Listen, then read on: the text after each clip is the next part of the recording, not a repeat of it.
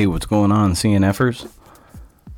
You know, as luck would have it, or fortune, or whatever you want to call it, I picked up How to Be Like Mike, Life Lessons About Basketball's Best. And I was feeling all kinds of good about the wisdom I might find in this. And then it says something to the extent of, just for teens, Mike in the mirror.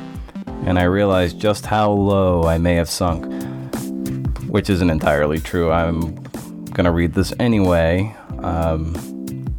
But, you know, the title, How to Be Like Mike, struck a chord because my guest this week is Michael Copperman. MikeCopperman.com is where you can find out all things Mike, all things Copperman. And he's on the show this week to talk about his killer memoir, Teacher, 2 Years in the Mississippi Delta. It's an amazing book. I encourage everyone to go out and buy it. It's almost sold through its first hardcover print run, so if you want that coveted first printing, got to do it now. That's where we're at. As always, I love to keep these intros short. Usual housekeeping. As you know, to take this to the next level, I'm going to need a little support. And the support I need is continued download, share the episode with people that you think might get something out of it, and if you can, take a minute or two and rate it. I think that'll help bump it up the catalog, if you will, and it'll just help us reach more people and hopefully inspire more people to keep doing what they do and help to support the wonderful writers who take an hour out of their week, out of their busy weeks, to come on the show and talk shop. So that would be my one ask of you. So without further ado, here's Mike Copperman. I did grow up in Eugene. Okay. Yep. So Eugene. Growing up in Eugene, what do you want to be when you were a kid? You know, I'm one of those weird people who actually always said that I wanted to be a writer. Nice. Like, I said that when I was, I think, something like 2 or 3, and I pretty much stuck with that all the way through. A lot of people I've spoken with on the podcast, like, they've had that kind of crystallized vision when they were little that they wanted to be writers. So yeah, you're not alone. But it's really cool when people have that vision from such a young age. Yeah, I don't know if I was let's see. I don't know. I think if I could go back in time and realize what that would entail, maybe I would change my plan to be like a Wall Street banker and a writer on the side. Yeah. But no, not really. Right. Yeah. Yeah. No, it's I've always sort of known that this was my thing. I've always sounded kind of like myself. I mean, there's like this essay that I have from age like 8 or 9.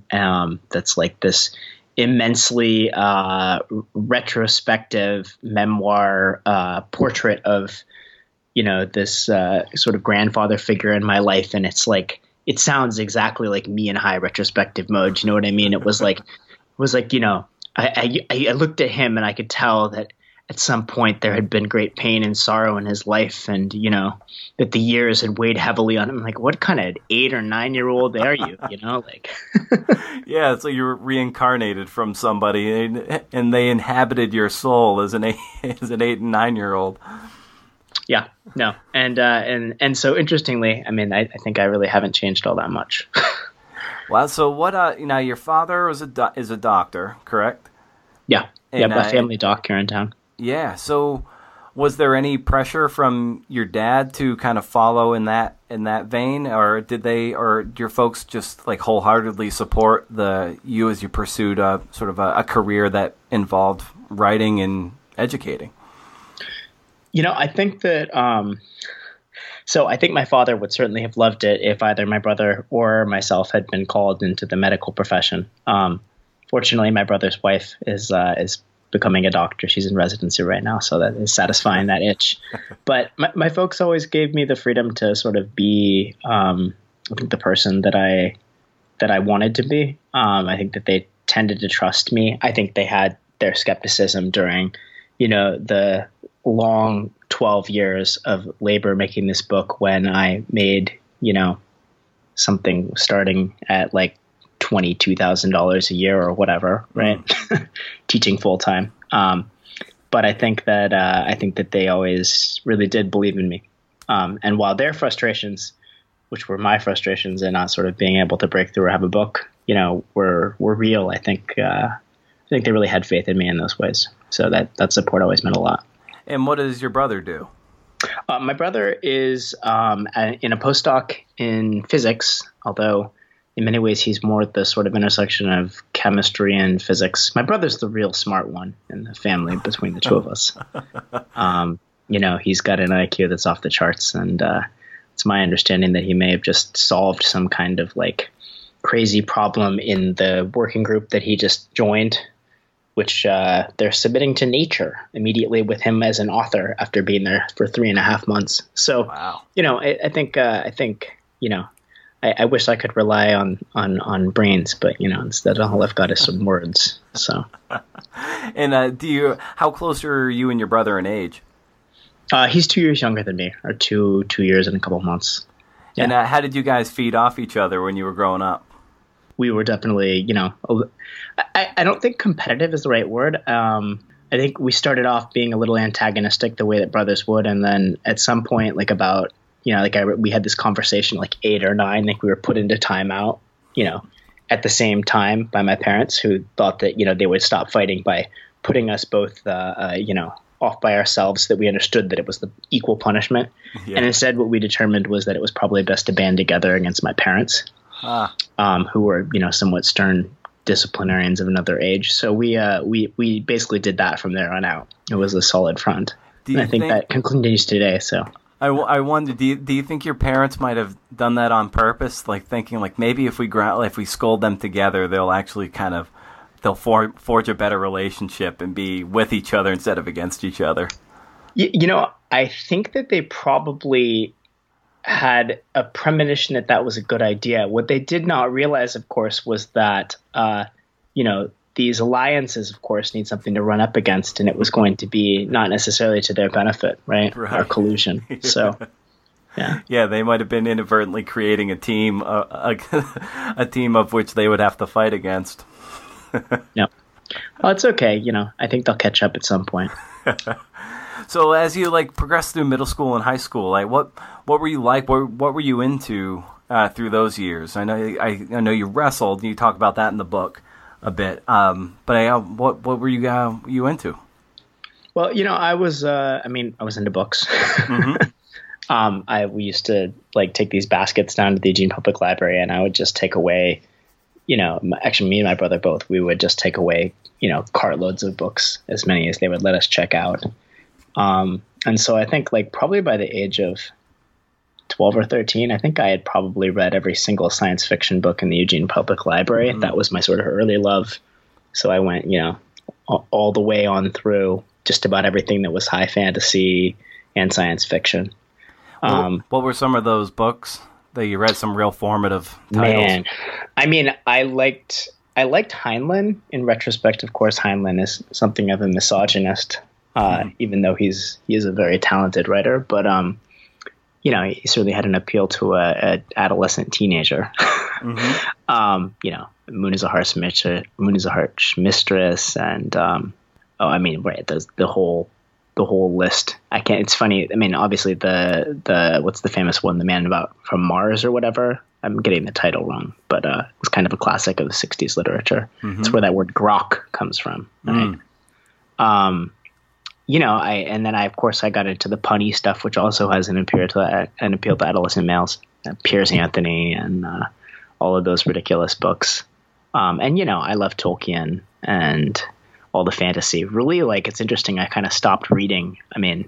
Right about the time that I probably turned 14 or 15, the last set of books that I read there were probably the last writer that I came in with was the writer Tad Williams. And his Otherworld series, and I think that's really where I stopped. Stopped reading sci-fi and fantasy. Yeah. But those contained worlds were safe for me because I was 4 foot tall and one of 2 or 3 not white kids at a school that was relatively working class, at least through my early elementary and then through my middle school years. And so I was kind of harassed and bullied, and I was tough and mean, and so I wasn't necessarily willing to like acquiesce. At the same time, I mean, I was also like trained in Aikido from a very young age. My father has a 5th degree black belt, and I have a black belt. I trained and taught actually at some points, and then I kind of found wrestling as a result of, maybe wanting to protect myself, but also just always having that be something which had an appeal to me. Yeah, well, that's a very sports in general can do this, but especially a sport of that nature where you can really take on an adversary and like really you can, as you write about in the book and also in your essay too, how like one of your father's proudest moments of you was like when you really just ground out a match and like won it with pure grit, and that's something that probably spoke a lot to your personality at the time, having been maybe a little bit bullied and then being able to grind something out against someone must have been very validating and, supportive for you through that time. Yeah. I mean, my folks were good. I was probably nearly kicked out of my early elementary school because I fought so many times. But when the principal would call my mother would be like, "Oh, he was bullied again." I told him, "They'd do that again. You hit him in the face." So, not probably parent of the year material early on there, but actually I think that's actually probably one of the things that carried me was my parents needing to have my back, because I wasn't unfair to other kids. Yeah. I was quiet and silent and super, super kind, and I had a lot of will and willpower. And so, I found a sport where you could take yourself pretty far really on the basis of will. Yeah. And I think that one of the things that I learned from that sport carried me a long way, even though, I probably wasn't meant finally to be an athlete, given that I don't have a great deal of athletic talent. But, sports, a lot of times the principle of the athletic endeavor can apply to a lot of things. I think it's really, really applies to the arts in a lot of ways, dealing with a sort of rejection and then that perseverance. And what did you take away from your athletic endeavors that you've applied to your writing career? Well, I think the emphasis on process is something that you learn in sports. Yeah. And I think I would really stand by that idea that you need to pay more attention to how it is you're doing what you're doing and not what the outcome necessarily is. I think persistence, and tenacity are all things that I probably in some ways found through sports to some extent. And I think I needed those things, certainly to like sort of, make it through a literary climate that's not always rewarding to literary writers, at least ones that aren't necessarily the most commercial. So, I think that I did learn a lot of things from athletics.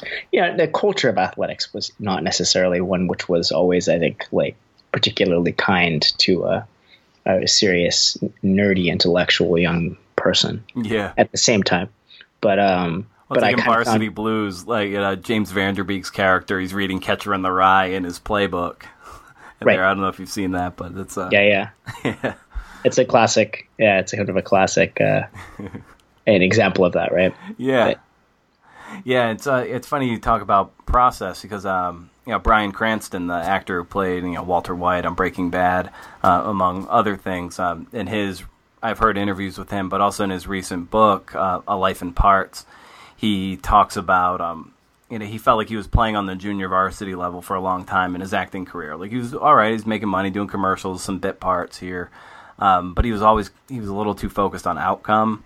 And it was when he started focusing on process and having process be the reward in and of itself, that's when things really started to take off for him. And I think in any endeavor like this, like if you try to focus on money or wherever your publication credits are coming from, you'll drive yourself mad. So I think exactly what you're saying is like focusing on the process has to be its own reward.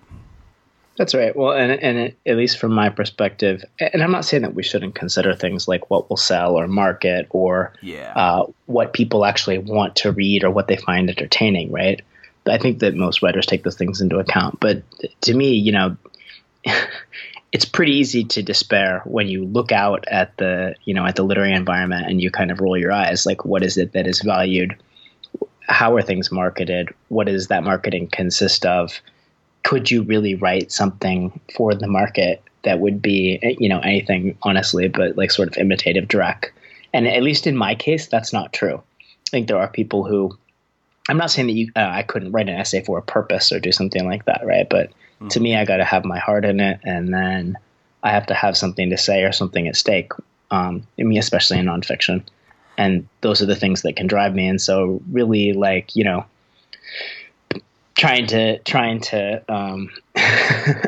to chase the money has never really been in my wheelhouse. And I've learned that I had to trust that impulse, right? Which just means sticking with the process and how you would write. It took me a lot of years to get the MFA out of my system as a writer and learn to trust myself again. Yeah. And so, you know, increasingly that's sort of what I turn to.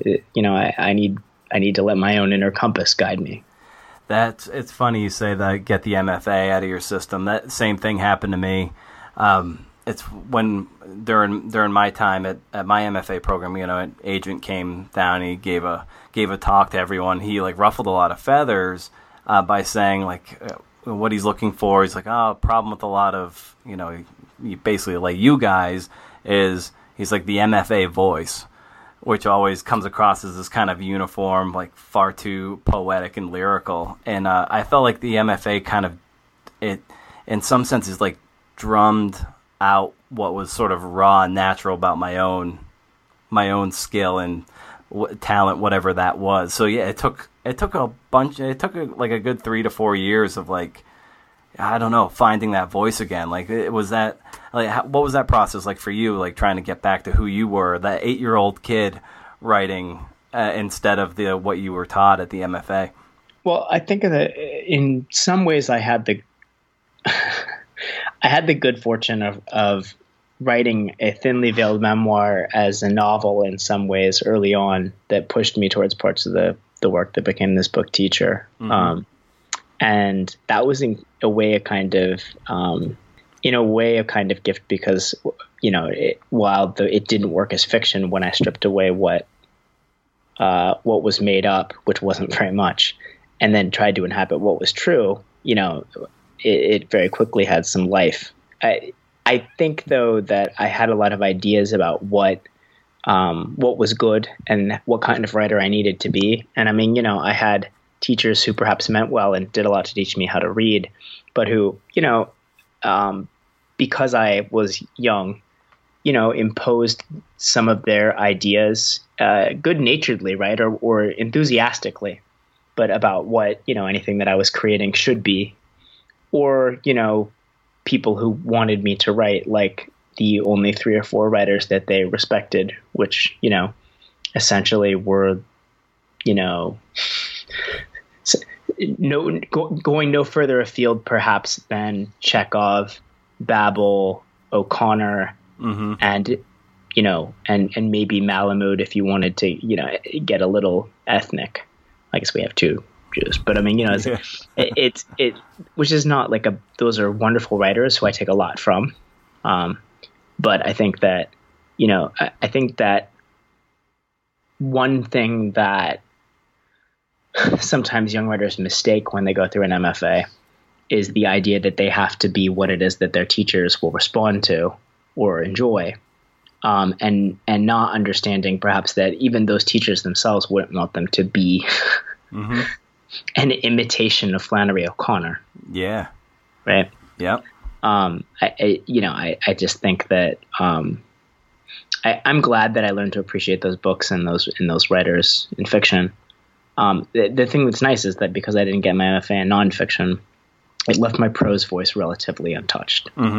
So my prose voice, my nonfiction prose voice. Yeah. And so when I went back to that, when I wasn't explicitly writing fiction as much, you know, I think in some ways I became more willfully and idiosyncratically the person that I already was, as opposed to trying to do something else.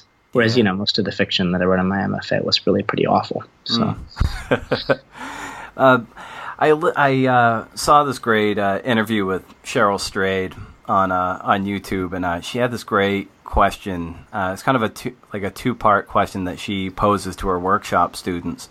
And the first is, what question is at the core of your work? And before I go to the second one, I'd want to ask you, like, when you were writing teacher, or some essays, but especially teacher, like what question was at the core of that throughout the writing process as you were sort of generating the pages? I think that frequently the question that I'm asking is, or that is often being posed is, let's see, what is true that I don't want to admit, both within myself and about the world that I'm interacting in. So in teacher, that plays out, and most especially with regards to myself and some of the culpability that I think I had for, some of the things I did, which were not particularly educational. Imposing my ideals and my ideas onto those kids, having expectations which weren't maybe necessarily possible, expecting to somehow fix an immensely divided and segregated and racist society, and heal somehow those kids and push them towards some sort of bright future. My idea of self was predicated on that, and so of course it was completely crushed, right? And I had to tell myself some other story, and so usually I think what's driving me is sort of like, what is it that I think is true, and then beneath that, what is actually going on, and finally, I think beneath that, what, let's say, how do I reckon with the mistakes that I've made, or the things that I am culpable for, or the harm that came to others, and my role in it, and then how do you go on, and how do you go on and keep your sense of yourself, and how do you sort of find some sort of strength in those things. That sounds like not a very clear answer necessarily to that question, but it actually kind of undergirds most essays I write, whether I'm writing about home and family or friends or trauma or event or these kids who I, loved despite everything else that maybe was in the way there. Yeah. I think when Strayed would probably say something like it's all writing towards love, right? But which I think is in some ways a fair and correct and not always useful answer. But I think for me, I'm always sort of saying, okay, so what did I care about? What was here? There's something here, and there's something that I don't know. So it's always got to be that posing of the question. And so I think what is true is maybe not the best way of phrasing that, but there's something like that usually has to do with me trying to hold myself responsible. Yeah. And how good or not good an essay is that I write usually hinges on how much was at stake and how much I've given up. Yeah. Yeah, and her next question is like, if you're so compelled to answer, if that first question is what gets you to the computer or to the page to get get the work going, at some point you need to put it in terms of someone on the other side of that book. And so like, what is the question that you're trying to answer for others was the other question she was asking. And it could be in this instance you're trying to illustrate just what it's like to be to these students, for what it's like to be them, but also to be on the other side trying to make an impact and make that change. Yeah, no, I think once a book goes out into the world, then you end up spending a lot of time thinking about something that I wouldn't use the vulgar term marketing, right? But you think about how you talk about the book and its relevance to other people. And, yeah, I think I'm trying to think about it, like in the body of my work, what is it I'm trying to show or do? I think that if what is true or at stake that I don't want to admit, or how I can sort of arrive at something that is felt, and significant, is what drives me when I'm sitting down and I'm just trying to feel my way towards that intuitively.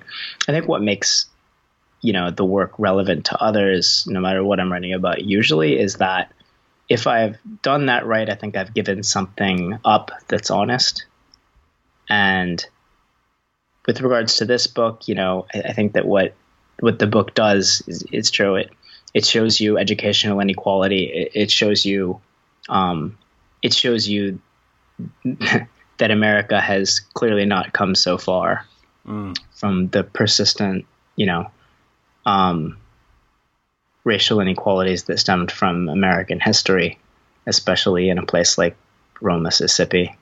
Yeah. For young Black people who didn't have a choice about which side of the tracks they were born into. I think that, and I think that it also in some ways has to do with the intersection of myself and that. The story that I tell that people haven't necessarily seen is, my own sort of intersectionality. It's as the kids would say, it's the American samurai or the Chinaman Yeah. that comes to the Delta to, teach the kids. And I don't give anybody a savior story because that wasn't my story. Yeah. To tell. And so I think in those ways, I think there is a hunger for teaching narratives that don't do the two things that we usually expect. And it's funny, like backing up a little bit, you kind of like disparage your own intelligence with regards to your brother, but you did go to this little place called Stanford, and so what was, the going through Stanford? Did you always want to be a teacher, or did you come to that partway through your schooling? I never really had I never would have said that education was what I was first and foremost interested in. Mm-hmm. I didn't think of myself as an educator or a teacher necessarily. I was doing things which were instructional. I was teaching Aikido classes. Yep. I helped create a class that dealt with sort of multiracial identity issues and I guess I did some other things which were relatively instructional, but I that was never my intent. I think more I lucked into teaching and having taught badly and then learned to teach better and having seen what that meant, I've sort of found myself being made an educator. Mm-hmm. That's, I guess, the other thing that this book is about in a lot of ways. Nothing else really that I have done with my life, certainly writing, I don't think as significant as the time that I spend in the classroom, even when I'm not being a very good teacher. Because I think that it enables me to give as generously as I possibly can to other people, especially, teaching writing now to 18-year-olds. And I should say 18-year-olds who are low-income, first-gen students of diverse background. So usually those kids, they haven't had a lot sort of handed to them. Mm-hmm. And they're super, super capable, but they've not always gone to excellent schools. And I can validate their experiences and get them to learn to sort of find their voices. And doing that makes me into a better version of myself. Yeah. So, teaching something I found. But it's been sort of the great gift in a lot of ways. It's the gift that the kids in Mississippi gave me in some ways. Yeah. So, not gift of teaching well, but the gift of knowing that I wanted to do that thing better. Yeah. And what drew you to the Teach for America program?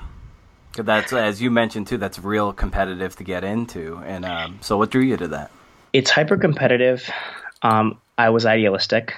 And the truth is that and it's not in this book because I'm respecting somebody else's privacy, but I followed somebody else, who was my longtime partner in college, throughout college, who really wanted to go. And who was a far better teacher than I ever will be, actually.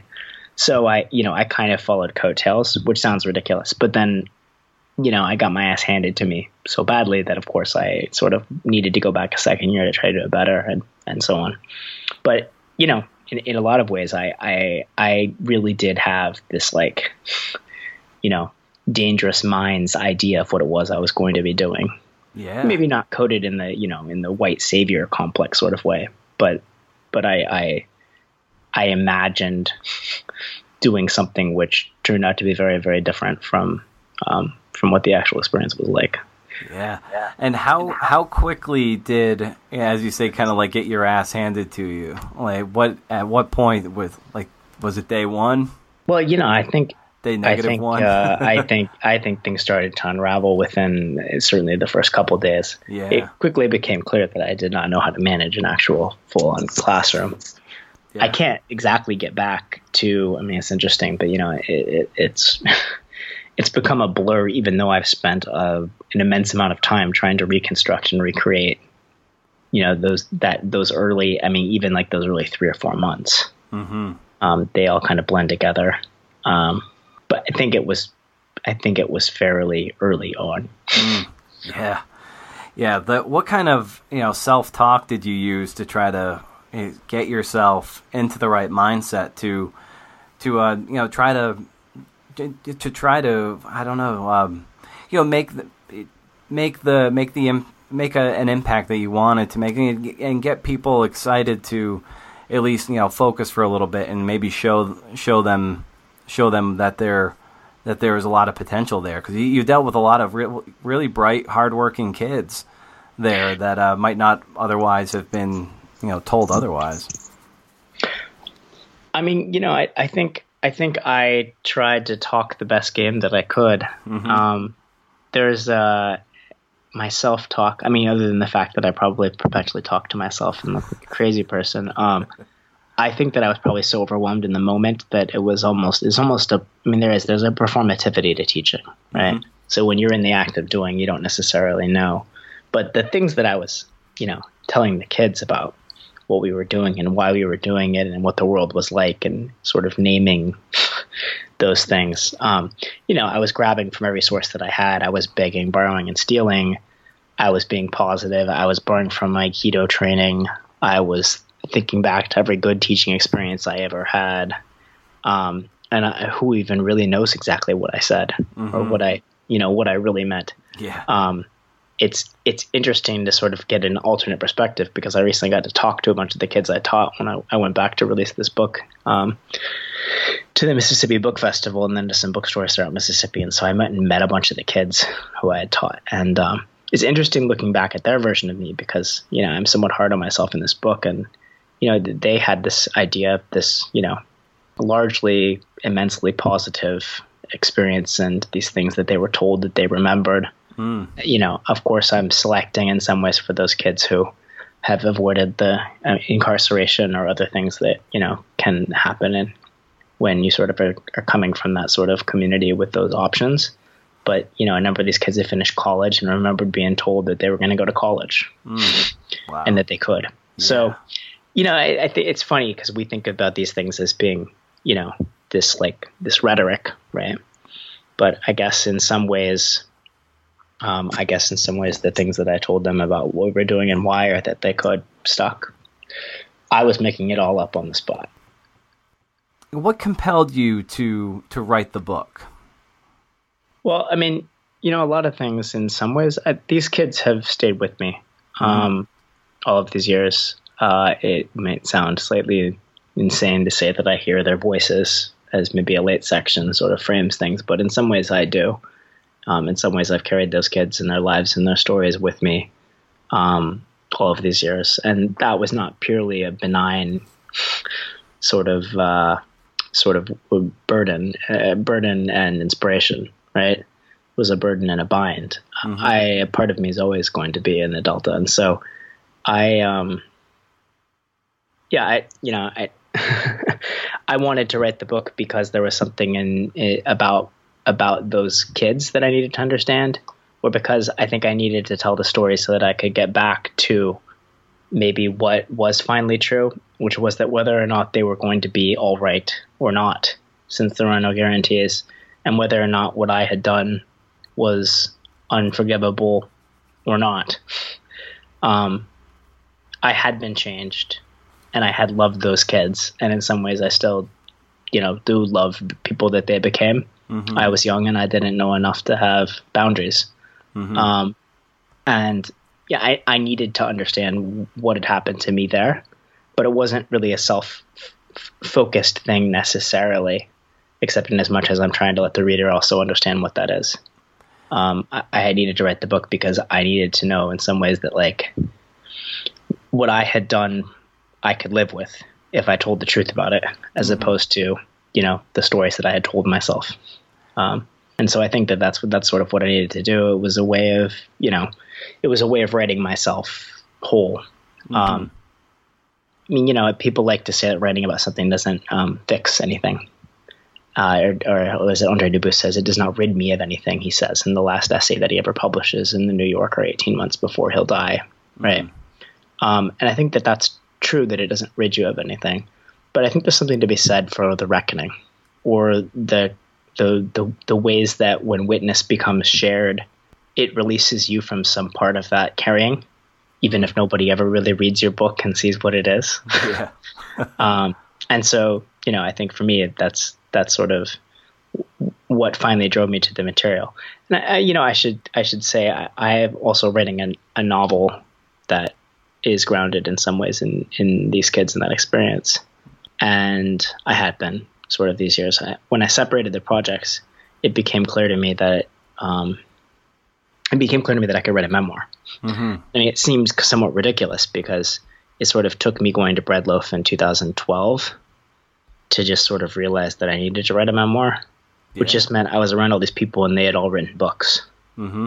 And I was supposed to be there with them, and it seemed as if they could write books because they just sat down and wrote them. And I thought, well, maybe I should sit down and write this as a memoir, because I did publish the 5 things that are true from it. And, one's anthologized in Creative Nonfiction's Best Of in the 3rd edition. And one of them just got taken by Creative Nonfiction, and one of them's in Guernica, and the other one, the Oxford American, just paid me for. And, I guess maybe this is a nonfiction project. Yeah. Seems ridiculous, right?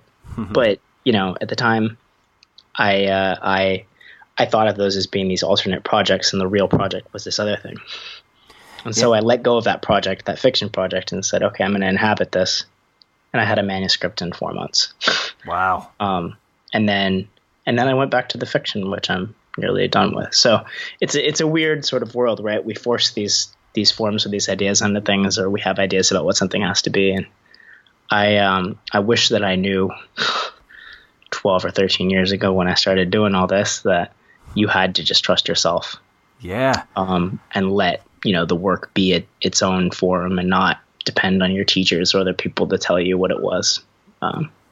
What was that 4-month sort of binge write like? What was your routine throughout that whole process as you were generating a book in 16 weeks?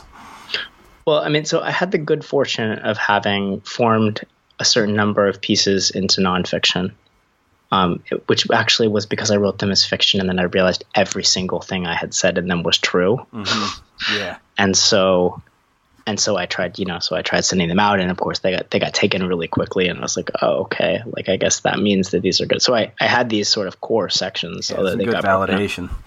But I needed to go back and figure out what was also true. And so I looked at the fiction manuscript, and I saved some pages, not very much, but some of it that was within the realm of nonfiction, with some changes and inhabiting it. And then I went back to the source material because I had the good fortune of having written these long sort of like email, letter, Word document things. And it was like 250 pages of prose that I had saved. I wasn't able to use most of it. But I had that sort of immediate raw source of what it was that I had written down and said when I was there. So it was very easy to see the things that I wanted to believe that now I could see were not true with the years that had waited it. But I had that to look back at. And then I just sort of let myself riff or write to rhythm and see, which sounds sort of silly, but like that's actually let's see. I am a terrible poet, and I'm not very lyrically gifted, but I do write to rhythm and sound. Mm-hmm. And so I just let myself sort of, write what was there.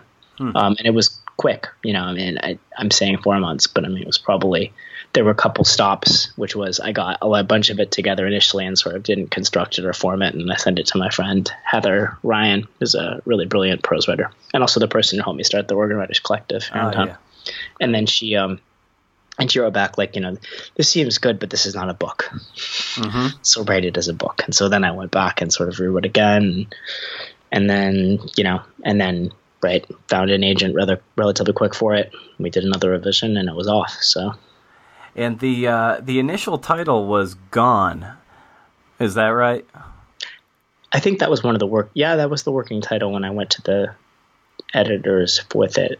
Is in the creative nonfiction essay, the Southern Sin issue, it was like, it was in your little bio, it said it was tentatively titled Gone, and I wanted to ask you like what that meant and why that was the working title and why you ultimately went with Teacher. Yeah. So, there's a lot of children speaking, which is really the dialect that I know. Yeah. That I could try to recreate for the page, and the system that I created for dialect to try to represent it is phonetic. Mm-hmm. That is, that the sounds are there and not necessarily, and the spelling is there so that you'll read the word the way that it sounds, even if it's not necessarily the meaning. Right? I don't use apostrophes and things like that. Yeah. And so, of course, gone means absence to most of us, and I was long out of the Delta. And much of what I was thinking about were things which seemed to me irretrievably lost or in the past, but gone, as the kids would say it, mm-hmm. in a book which is really based around them and their voices means going to. Yeah. Right? Which is imminence. And so in absence, imminence or something like that. I think that's the definition of immanence, right? I don't actually know how to pronounce that word. I've never said it out loud, but there's something in that idea that has always been sort of central to the things that I'm writing about. And so it's poetic, and I could tell a little story about it, and it seemed to me to be appropriate. Of course, it was going to be read as Gone. Mm-hmm, yeah. Right, like Gone Girl, or there's already a 14 books called Gone, and there was just a blockbuster that had come out that was called Gone, and so my agent got it. He was like, nope. Yeah. So how was it very difficult for you to relive a lot of the material that you wrote about, to kind of dig at that scar? I think it was difficult. It's interesting to try to go back into what that was and what it meant. You kind of put it all in, and it's not catharsis, like where you get beyond something, you have to sort of live it or own it. I did it over so many different periods of time that I think I was helped in some ways. But when I would finish a lot of these individual chapters, especially those that are a bit of a punch to the gut, it would take me down for a few days. Mm-hmm. Yeah. But often I let myself process these things as they would come up too in some of these sections that get put in, so I found out a lot of the things that I described finding out. I didn't write those things, so many of them after the fact, or, I was working with things that I had tried to write when I found out that something had happened. So. When you look back at your 22-year-old self, like, who do you see when you see that person? It's interesting to me because I used to think, I saw such arrogance and naivete, and I was those things. Everyone at 22 is. Right? Yeah, you inevitably are. Yeah. I mean, you'll be arrogant again, and again and again. But I actually think that I look back now at that person, and as much as obviously the innocence and the naivete and the arrogance were all going to be there, I see a kid with a good heart who didn't know any better than the world he had sort of reckoned with, and and I didn't know what it was that I was seeing or what it meant. It's taken me a lot of years to be able to look back at what I saw in Mississippi and recognize, among other things, just how deeply unjust and hypocritical a country we inhabit. Mm-hmm. And what the system is or means, right? We like to use this language about the American dream or the system, but finally, when I was there, I still believed in the rhetoric of of uplift and nose to the grindstone and hard work. And I think it's not that I don't believe in those things, still, but most people believe in those things or try to do those things. I think when I look back at it, I see that I was basically a young person who had to be woken up to, in some ways, what America really was, and that only my own sort of unending failures could do that. And then I would have to leave and reckon with the guilt of what that was, because the truth was that I did have a tremendous amount of privilege and good fortune. You know, I had parents who were still married and who had given me every educational opportunity I could have. I didn't necessarily have a life free from facing, you know, various kinds of overt racism, but those were institutional barriers to my success. And I had no real idea exactly what it was that so many people face in parts of this country because of the legacy of history and the ways that it continues to play out today. And so, you know, when I look back at myself, I just think, what a kind-hearted idiot, you know, like, which isn't a bad thing. You know, I think having a good heart can carry you forward, but I wasn't really prepared to have to understand what it was I was seeing, or to have to separate my own like self-protective tendencies from, you know, from what it was that was actually occurring. At what point had you made the decision that you would, after your 2-year stint was up, that you would leave elsewhere, but head back to Oregon or elsewhere? When did you make that decision? You know, I made it late in my I made it at some point in my second year. The truth was that at that time that I was leaving once again because I had other people who I was, you know, paying attention to. Mm-hmm. I applied to only one graduate program, not understanding that I was applying to, like, you know, the number 5 program in the country, and I should probably have applied to many. I just applied at home because in Oregon is where supposedly, you know, my future was going to be. Yeah. And I don't know what I would have done exactly if I had had a different set of choices, but I don't want to be.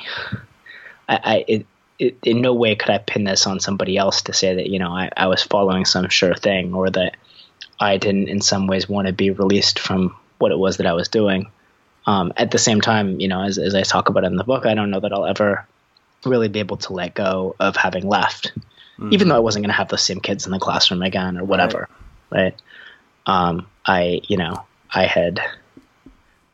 I didn't probably teach as well as I could have, that's for sure. And I also think that, you know, I think that we need people in those schools who are really committed to doing what they can. Not that the solution to educational inequality is teach for America or outsiders coming in necessarily. Yeah. But just that, you know, the person that I might have become if I was there could have been a better teacher. The flip side is I wasn't meant to teach 9-year-olds. So yeah, I know that's a kind of a roundabout answer, but I'm not exactly sure how to answer that question still, because a part of me will always sort of look back and be unable to answer the kid who was like, do you want to leave? You know? Mm-hmm. And what might I say? No, at least I wouldn't leave you, and, you know, get me to a place with a coffee shop, you know, I want and you know what I mean? A restaurant where I won't be sort of stared at. Yeah.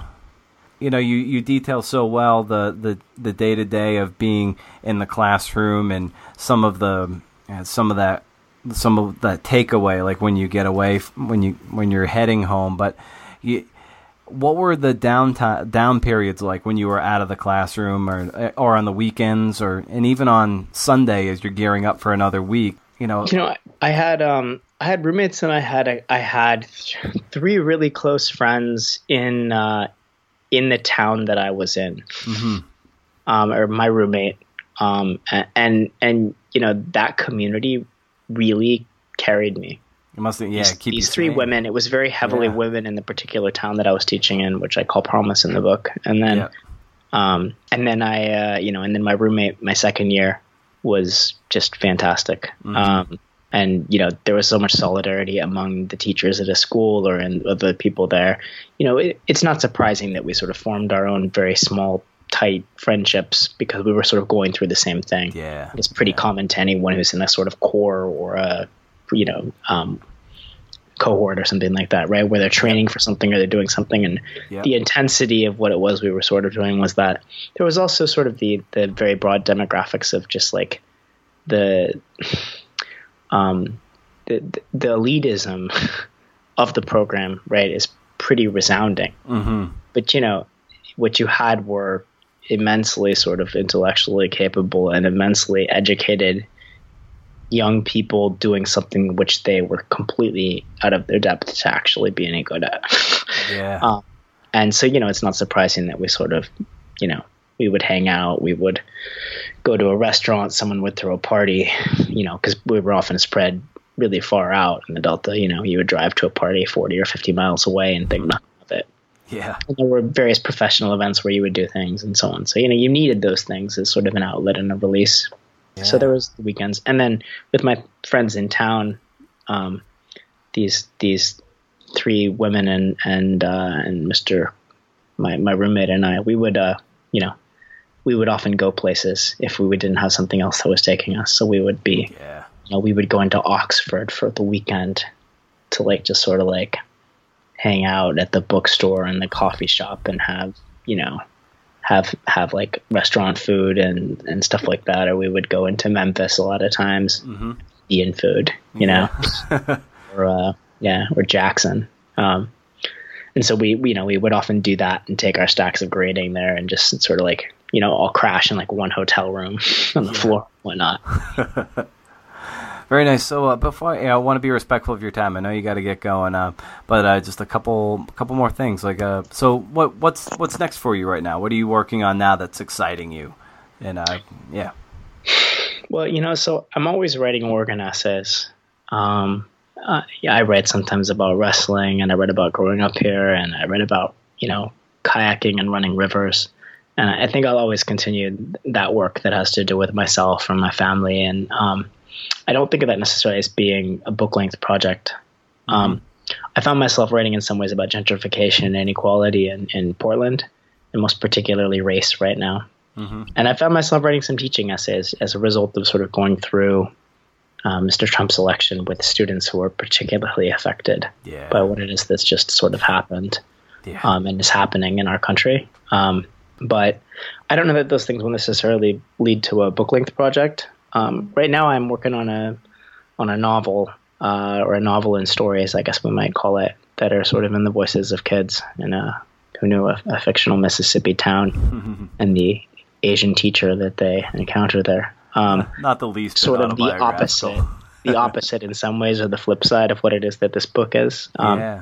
And I'm pretty far into that, and I have high hopes for where it might go. It's a difficult book to sort of get the buy-in for, because on the one hand, rightfully, we're at a time where Black people are demanding the right to represent themselves, and that is absolutely their right. And at the same time, we have a general literary audience who is not particularly interested in reading a book in which Black children or poor Black children are speaking, where the book is not sort of, let's say, telling you some sort of happy or simple story, let alone a book in which those things are meeting. And, sort of like the book that I already wrote, there's, an outsider who comes in and there's this sort of strange world. So we'll see what ends up happening with it. Yeah, but it sounds like, as you were alluding to earlier, you trusting your gut and your instincts here. So it sounds like the way you want to write the story is like you probably are going to keep pursuing that because it's just kind of what feels right for you. I'm nearly done with it, and to be fair with it, I think I should say that portions of it have been published in some very, very good magazines, or a lot of the individual chapters, and I think I'm very close to maybe finding some homes for it at very, very good venues. Great. And so, parts of it, I should say, because it's published like that. Yeah. I believe in the book, and I think it will find a home finally. And, it would be nice to let that go too, because been working on that project as long as I've been working on, any of this material in some way. So if I release this memoir after 12 years, you can imagine carrying something else around for 14, right? Right. I'm ready to let that go. But in the meantime, I'm always going to be writing nonfiction because, in some ways I am an essayist, I think. Yeah. Whatever else I am. And I found sort of my groove in that, at some point you stop trying to be the writer that you're not. Yeah. Just sort of accept what you can do. Yeah, absolutely. And lastly, Mike, where can people find you online and try to find your work elsewhere? And I'll try to link to everything I can in show notes, but where can people find you? Yeah, so MikeCopperman.com has a lot of information about the book, and there's direct tabs where you can, order from IndieBound or Amazon if you wish. Mm-hmm. And, I think a Google search of my name tends to yield a bunch of things as well that are out there. Okay. But the website's a pretty good start in terms of getting a sense of at least this book project. And I'm excited, right now we're nearly sold out the first print run. That's awesome. So if your readers want to get a first edition copy of this book, they should get it sooner. But strangely enough, this book has found some traction in some readers. So it's a pleasure to sort of let that happen. And so hopefully folks would find it and help keep that rolling. Yeah, it's a powerful book, and I think beautifully written and beautifully told. And it's I've read it in over 2 days. It was I was always looking forward to just getting back to it, and that's sort of the highest compliment I can give for a book is that when I put it down, I have to do something else. I'm always thinking about it, and I want to get back to it. So just well done, Mike, and and keep up the great work. I can't wait to read what comes out next from you. It was such a pleasure to have this conversation and to talk, writing and craft and childhood. Yeah, with, with another writer. It all informs what we're doing today for sure. So anyway, thanks so much, Mike, and we'll be in touch for sure. Great. Thanks for having me. Take care, Mike. Yeah, you too. If you've made it this far, I've got a treat for you. I have 2 hardcover first printing copies of Mike Copperman's Teacher, and he will sign and personalize them. And the first 2 people to email me, go find it. It's not too hard. I will ship personalized, signed first editions of Mike's wonderful book, Teacher, and mail it to you at my expense as a thank you for listening. So, what are you waiting for? Get in line.